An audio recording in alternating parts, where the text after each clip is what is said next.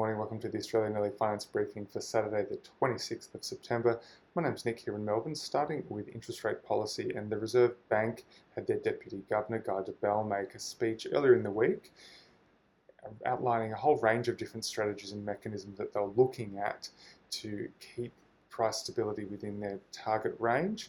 Now, that was interpreted by the market as a sort of shoe-in for a rate cut. So the futures pricing of the rate cut increased to 28% likelihood of a cut to 0.1%. Now that's actually dropped back subsequently. So as of yesterday, Friday, that had dropped from 28 to 23%. And there's been a number of analysts mentioning that it's almost a certain reliable voices in the market saying that it's not going to happen. The key argument being that it's due to the fact that the first Tuesday of the month is also the date Josh Frydenberg set for the federal budget to be handed down. So there's essentially a few reasons. The AFR has hypothesized about three possible causes for why. Some are pretty obvious, some less so. Firstly is that you don't want the Reserve Bank to sort of not have any time to digest the budget, so give them a good month to sort of understand all the features of the budget.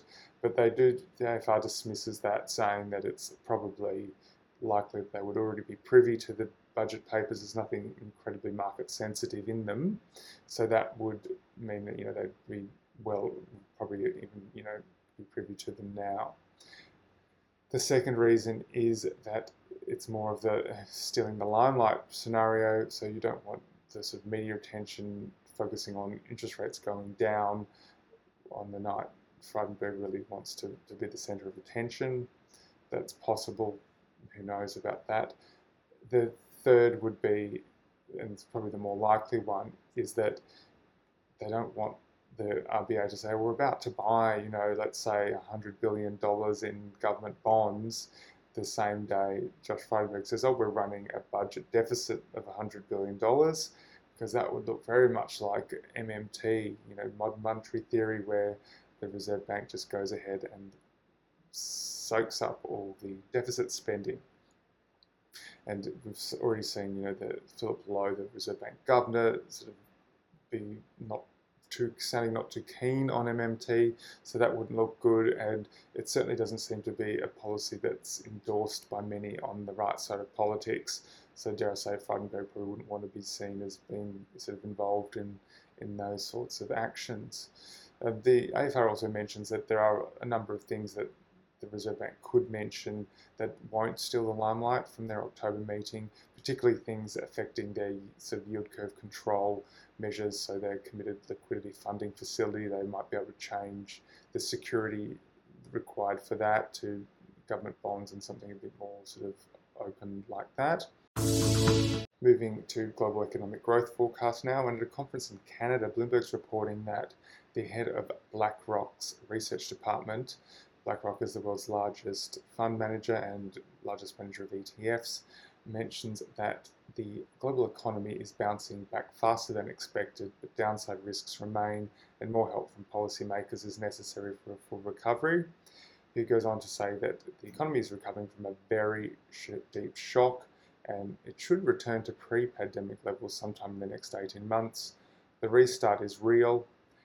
What is really crucial is that we see continuous policy support from governments, probably suggesting or indicating there that the importance of the US getting their act together. There's an impasse in the US Congress about the second sort of big stimulus package. A number of analysts are expecting that will not actually get passed till early next year, and that's certainly not having a strong positive impact on markets.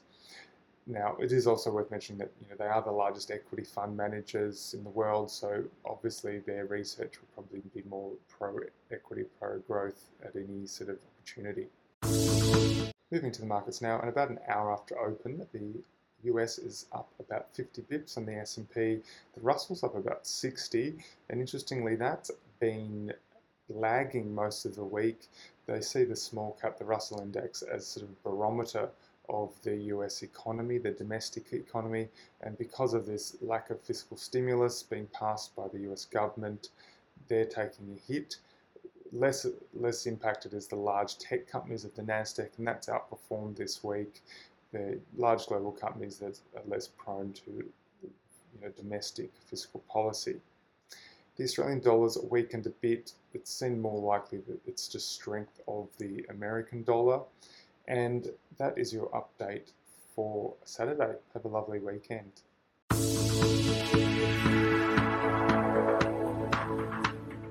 This podcast is for investment professionals only and should not be relied upon by private investors. The podcast is provided for informational purposes only and does not constitute financial advice. The values of investments can go up or down, so you may get back less than you initially invest.